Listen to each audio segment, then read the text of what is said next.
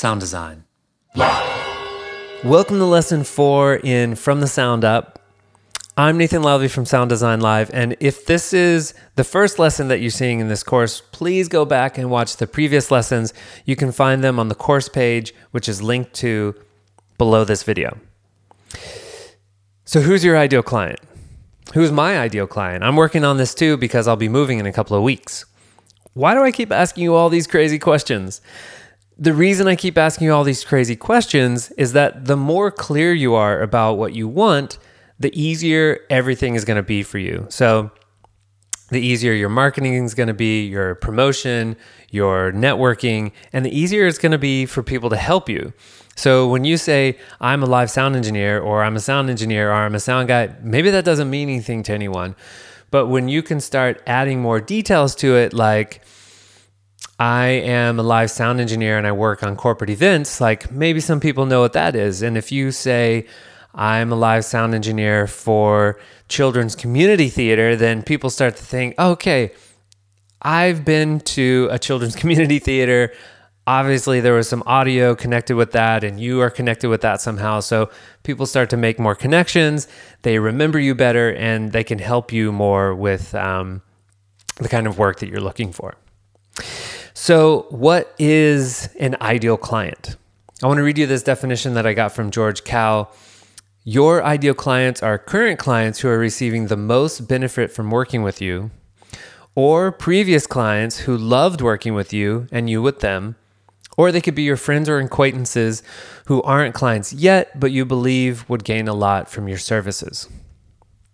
And I believe that it's your responsibility to find your ideal client, because there is this just really great positive cycle that happens when you are really enjoying the people that you're working with. So you put in more energy and then they give more energy back to you. And it's just this great cycle that's set up. So how do we define them? How do we figure this out? Who's our ideal client? I'm basically just going to give you some questions that you can use to brainstorm, and then you can kind of hopefully pull out a definition of your ideal client from that. So sometimes I think it can be easier to start with defining the things that you don't want than the things that you do want. So think about the clients that you don't like working with. What are some characteristics and behaviors of those people that really just kind of shuts you down? Who do you, when you have to work with them, who do you kind of fear interacting with? So when you think about those people, maybe you can pull out a few characteristics that would be things that you definitely don't want, the negative side. Then you can look at people that you generally just like to spend time with, right? Like, what do they like to do? How do they talk? How do they learn? How do they interact? How do they, contribute to society? When you think about the people that you like to hang out with, again, what are 2 or 3 characteristics or trends that can come out that you can say, these are things that I really like about people. These are characteristics of people that I work really well with. And then finally, who are current clients that you really enjoy working with? And the easiest way for me to think of those people is I think, who do I really look forward to seeing? Like, even though I might not be excited about like getting out of bed early in the morning to go to some job far away, I'm really looking forward to see this person. Okay, so when you have a clear picture of that person in your mind, what are some of the characteristics about that person that are really attractive to you?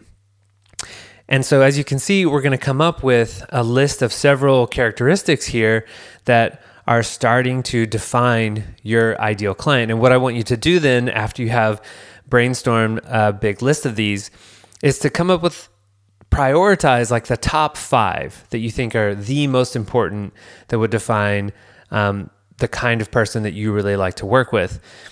Because I think that's going to help you in 2 ways. Number one, it's going to help you kind of direct your efforts when you're looking for opportunities and jobs in this new city that you're going to. And also it's going to help you filter out the opportunities that are coming in. So you can turn these characteristics into some filters so that when someone gives you a call or when you see a job that you might like to apply for, you can think to yourself, okay, do they at least match like 3 out of 5 of these filters that I came up with?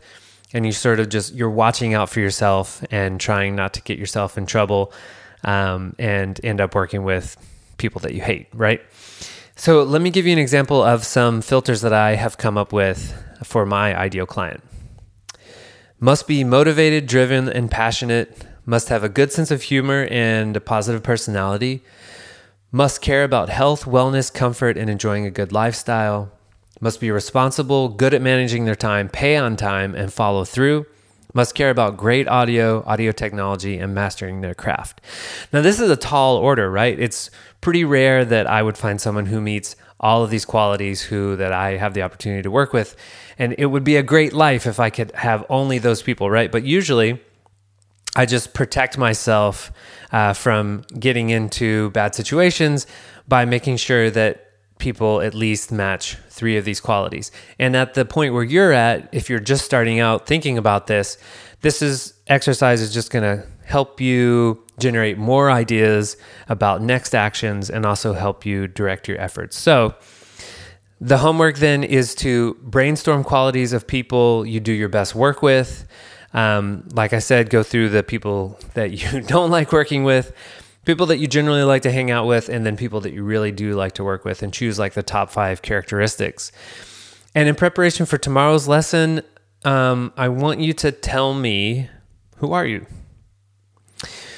Do you consider yourself an audio engineer, an AV technician, a business owner, a freelancer, maybe an all-around badass? What do you call yourself when you think of yourself and the work that you do? Okay. Great job in completing another lesson, and I'll see you tomorrow. Sound design.